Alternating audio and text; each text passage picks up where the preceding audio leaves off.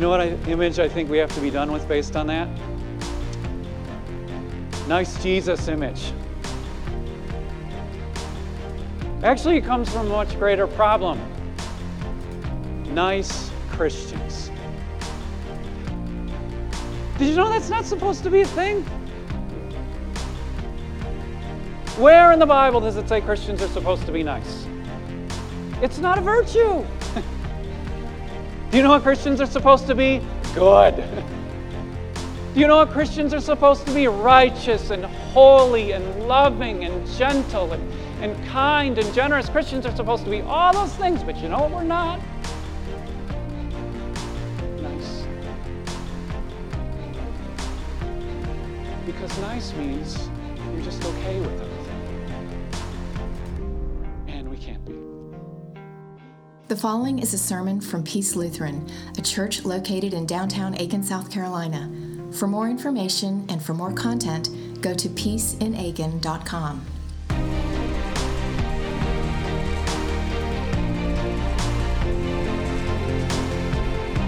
Well, we're here in the season of Epiphany, and we're just looking at Christ. Christ is being revealed to us. Transfiguration Sunday is the Sunday where we see Christ and all of his deity and all of his glory and all of his power. And today we're going to be finishing up some time in the Psalms together. And we're going to get a special look at the power, the deity, and the love of Jesus. This is Psalm 110, just a titan of a psalm. Of David, a psalm. The Lord says to my Lord, "Sit at my right hand until I make your enemies a footstool for your feet. The Lord will extend your mighty scepter from Zion, saying, 'Rule in the midst of your enemies.' Your troops will be willing on your day of battle. Arrayed in holy splendor, your young men will come to you like dew from the morning's womb. The Lord has sworn, and he will not change his mind. You are a priest forever in the order of Melchizedek. The Lord is at your right hand. He will crush kings on the day of his wrath. He will judge the nations, heaping up the dead and crushing the rulers of the whole earth. He will drink from a brook along the way, and so he will lift up his head." This is God's word.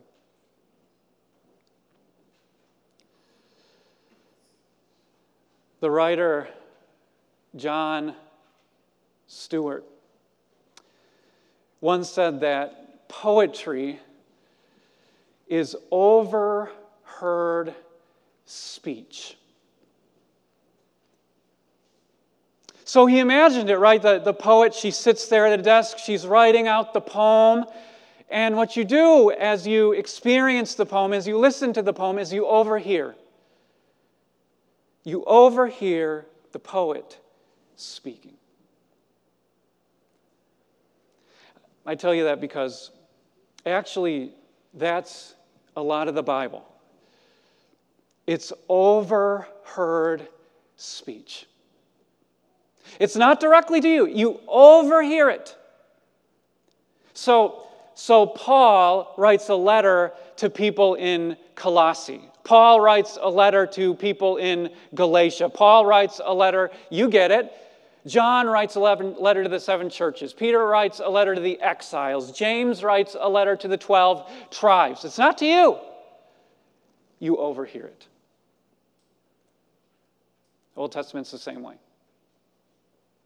Isaiah prophesies about Eden or Israel or Egypt. It's not to you. You overhear it.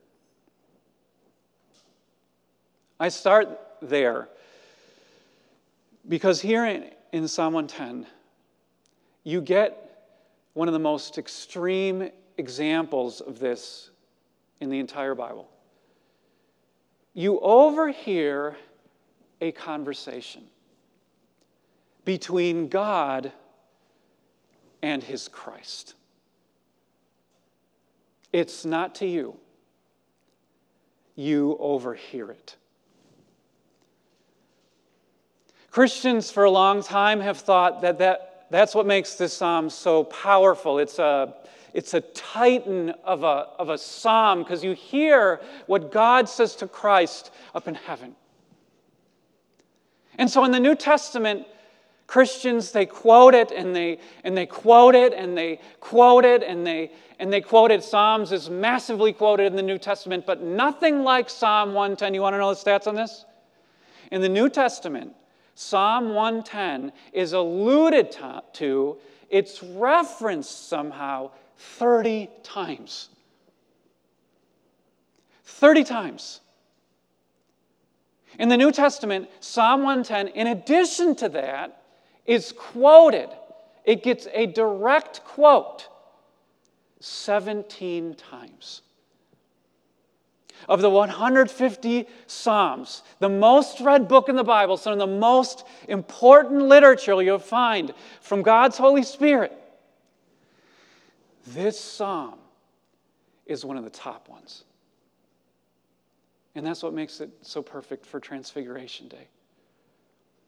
Here, God himself reveals his Son as you overhear this conversation in heaven. And by the end of it, what I want to show you is this, that Christ is your perfect peace.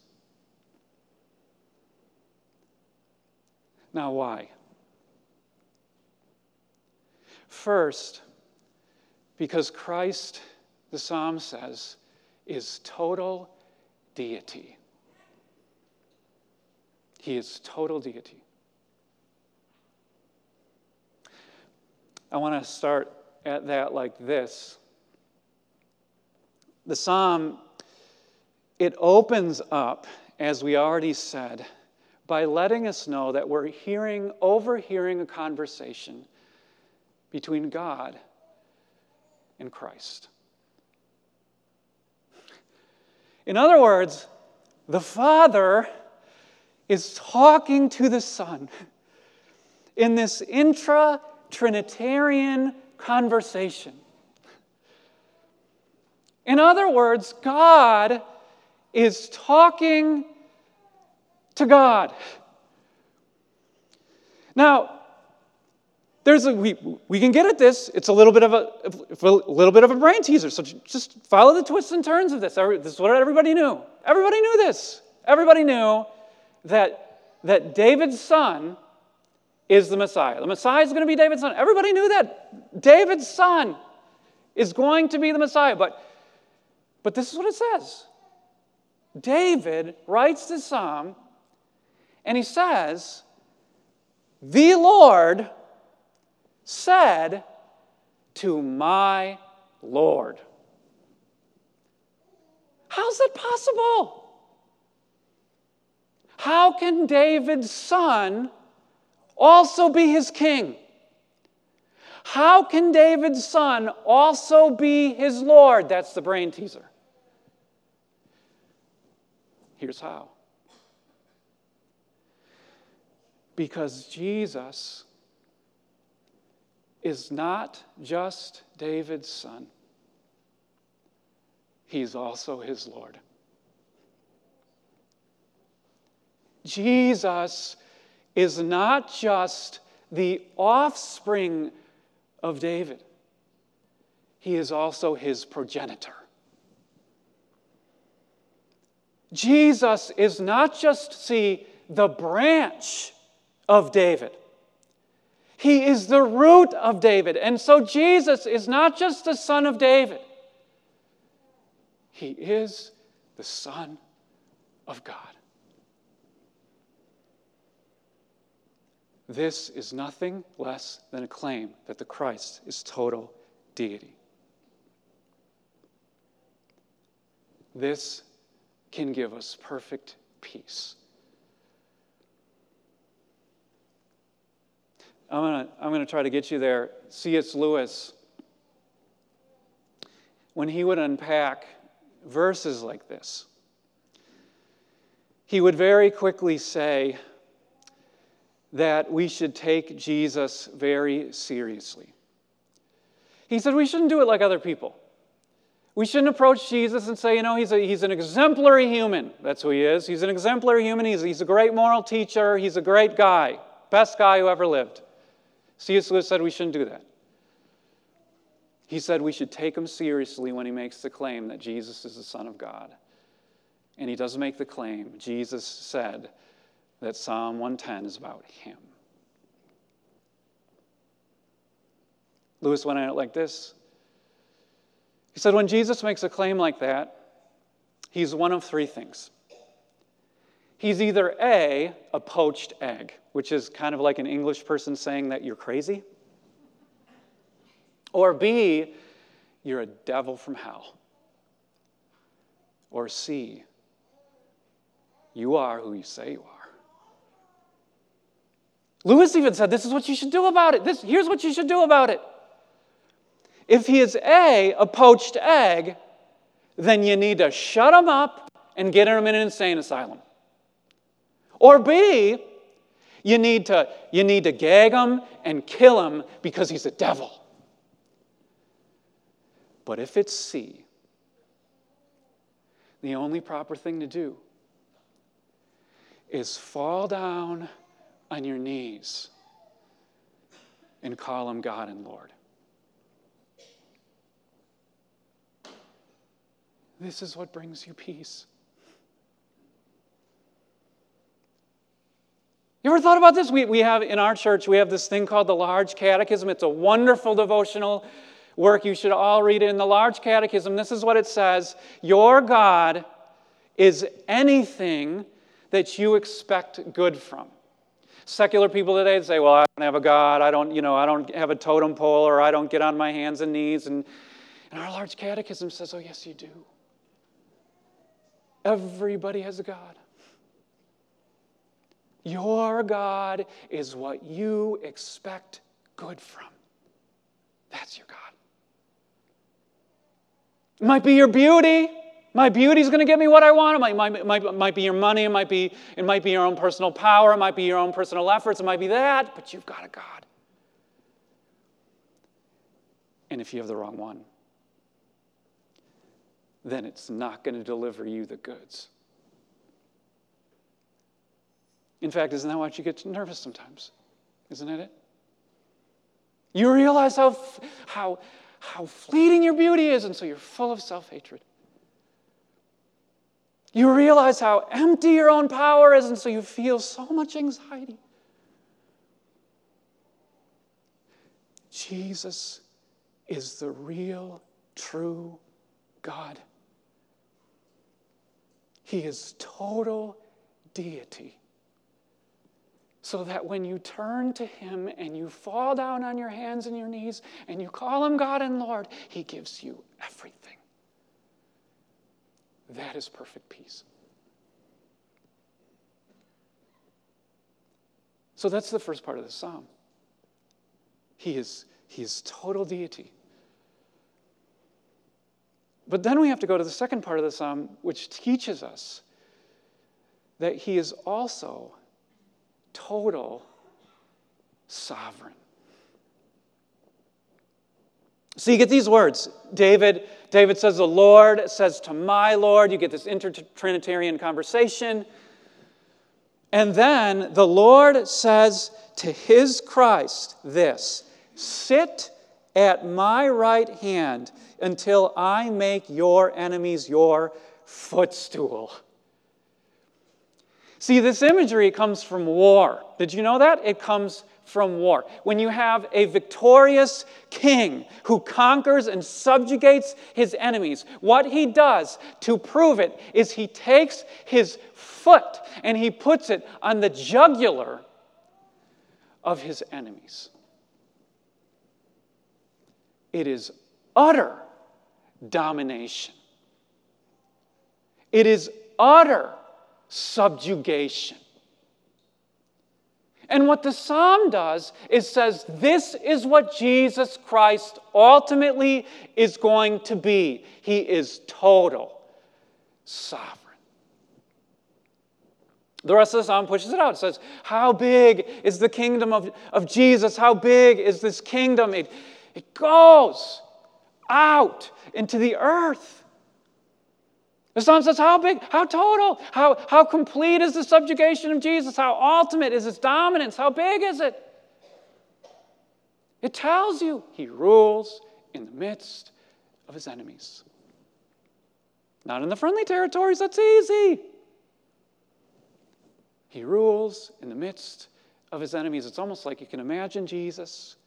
He's so powerful that he is sipping on a martini, and he's got his feet propped up on an ottoman that are his enemies.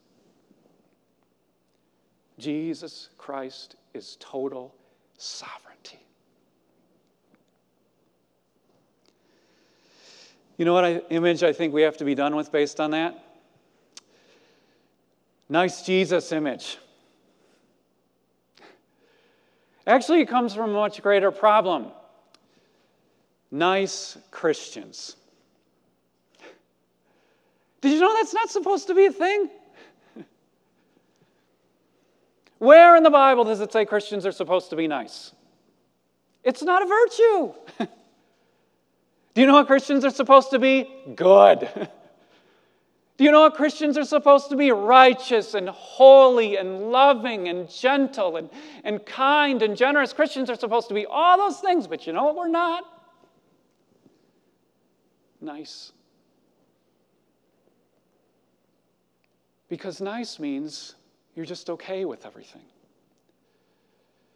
And we can't be. Evil is real and sin is real. And so Christians aren't supposed to be nice, but it comes from a greater problem. Why do Christians think they're supposed to be nice? Well, because they think Jesus is nice. And Jesus is many things. He is powerful. He is strong. He is good. He is holy. He is right. He's humble. He's gentle. He's peaceable. He's all those things and so much more. But the one thing that we see today that he is not is nice. He takes his feet and he props them up on his enemies like they are an ottoman.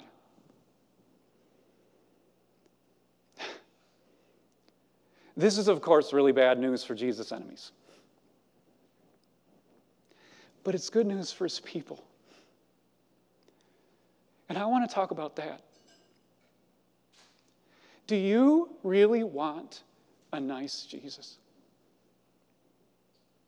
I'll tell you what, you want a loving Jesus, don't you want a loving Jesus? I want a loving Jesus. I want him to forgive me when I've been bad. He does that. He's a loving Jesus. I want him to be a gentle Jesus. I don't want him to take me and break me when I'm this bruised reed that can split in half. I want him to be gentle with me, but the one thing that I don't want Jesus ever to be is nice. I don't think you do either. Do you want Jesus to be nice to cancer? I got a text from a friend this week. He's got a daughter who's in a life or death situation with cancer. Do you want Jesus to be nice to cancer? There's war in Europe. Do you want Jesus to say, oh, nice puppy, do whatever you want. Who cares if people die? You don't want him to be nice. You want him to be good. You want him to be holy. You want him to be righteous. You want him to be total sovereign. So here's where the rubber meets the road. Tell me your fears, and I will meet them with the power of Jesus. Are you afraid for your grandkids? Jesus has got this. You tired? Are you weak? Are you wondering how you can get it done? Jesus takes what's wrong in your life and he props his feet up on them like they're an ottoman. He is that powerful. See, to the extent that sometimes we have nerves in our lives, it's because we have this image of nice Jesus in our heads. He's not nice. He's good. He's right. He's holy. He's powerful. But he is sovereign. And that can bring you perfect peace.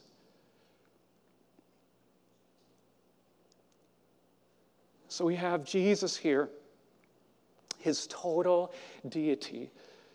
And second, we have Jesus here, his total sovereignty. But thirdly here, we have Jesus' total salvation. As God moves along in the psalm,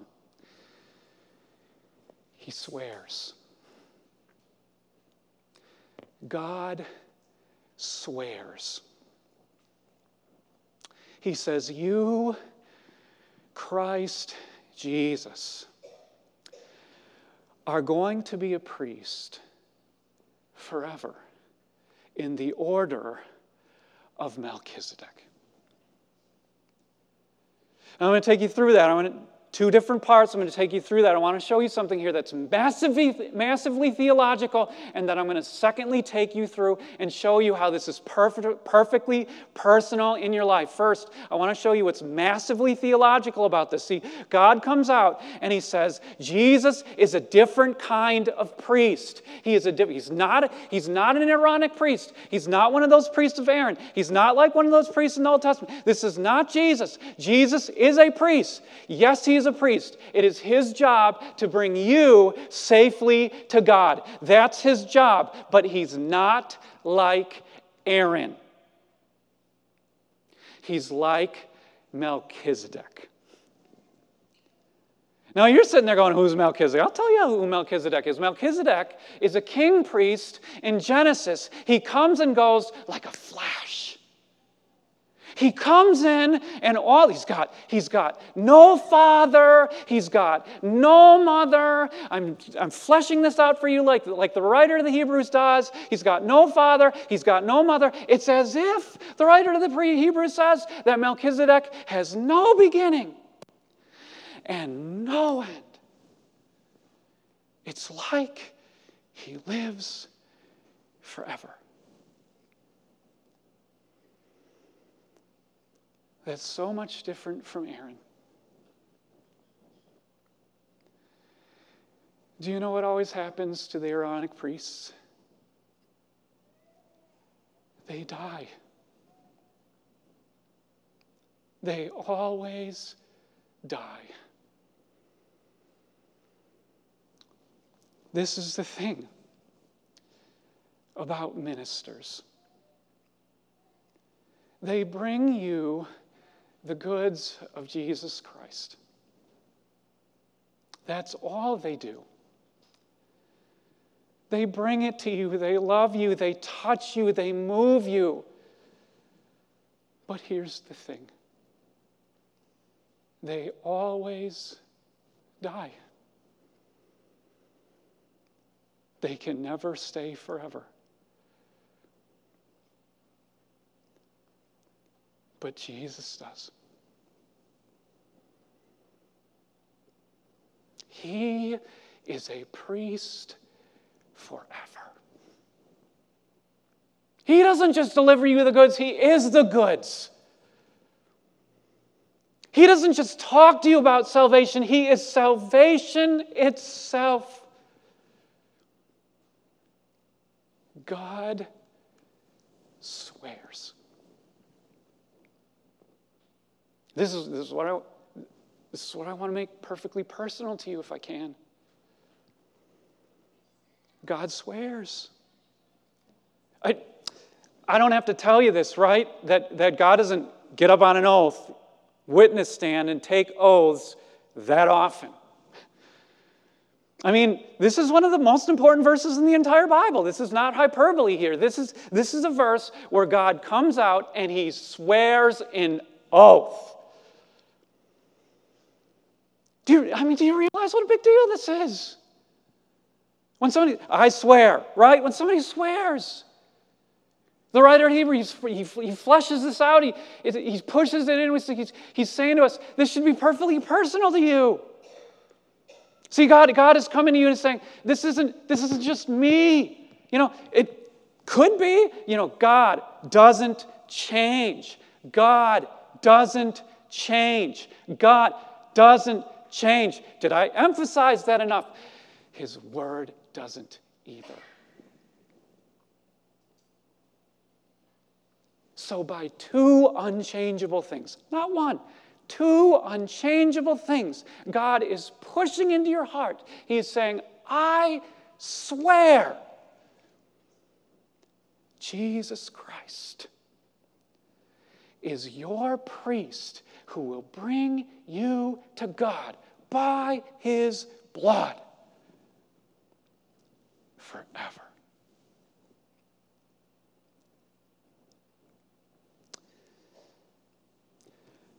Back in 1994, I'm a little embarrassed to tell you that I used to listen to a song that became a hot hit, both in country and in R&B. And the title of the song was, I Swear. And it was about a man who loved a woman and said, I will always be there for you. I swear. Now, I'm embarrassed about it because it's actually kind of sappy, especially when the sax comes in.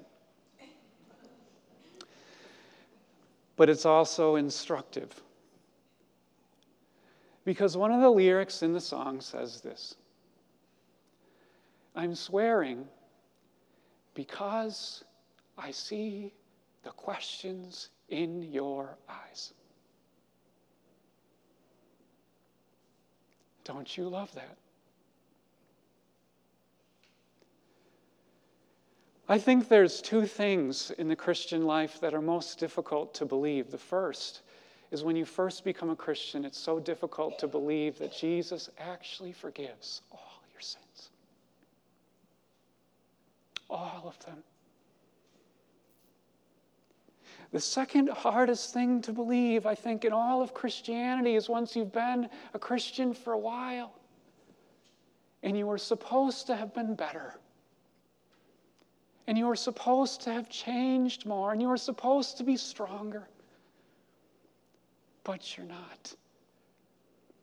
And so the second hardest thing to believe, I think, in all of Christianity is when you've been a Christian for a while, that Jesus still forgives you. Don't you see? He didn't just forgive you once. He is a priest forever. In the order of Melchizedek, God swears.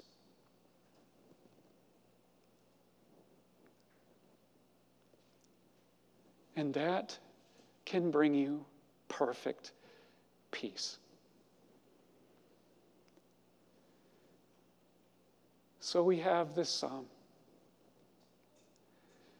And I suppose I could have gone after it in a number of different ways. But I chose this theme of perfect peace. And I did it because of the closing image in the psalm. In the closing image of the psalm, you have this sort of bizarre image. You see Jesus. And what it says is that you see Jesus, and he stoops down at a brook, and he gets a drink. And then he lifts up his head. It's sort of bizarre. Isn't it sort of bizarre? You see Jesus, there he is. He gets water from a brook. He stops along the way, and then he lifts up his head. And that's the end of the psalm. I think it's so bizarre. We sometimes here at Peace, we've used Psalm 110 in worship, and I've done it without explanation, and then we do it, and I always think to myself, people are going to think that's so weird. Jesus stoops at a brook, he gets a drink, and then he looks up and he lifts his head. So I want to explain it to you. Do you know what it's an image of? It's an image of war. In war, you don't have time to go to a well. You go out there and you fight on the battlefield, and when you need a drink, you stop along the way. And if you're a good warrior, you don't just guzzle water. You look up and you scan the battlefield so you know what to do next. Some of you are tired.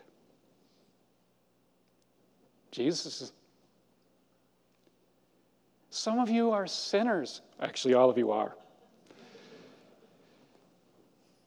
He isn't. Some of you don't know what's going to happen next in the world. He does. Don't you see it? He's about to get after it. He's your total deity. You can lay your life down at his feet. He's got this. He will be good to you. He is your total sovereign. He's going to take the things in your life, your enemies, prop his feet up on them while he's got his hands tied behind his back and get it done just like that. And he is your total salvation. Your total salvation. He is your priest forever. In the order of Melchizedek, God swears. God grant you peace on this Transfiguration Day as you look at his Son. Let's pray.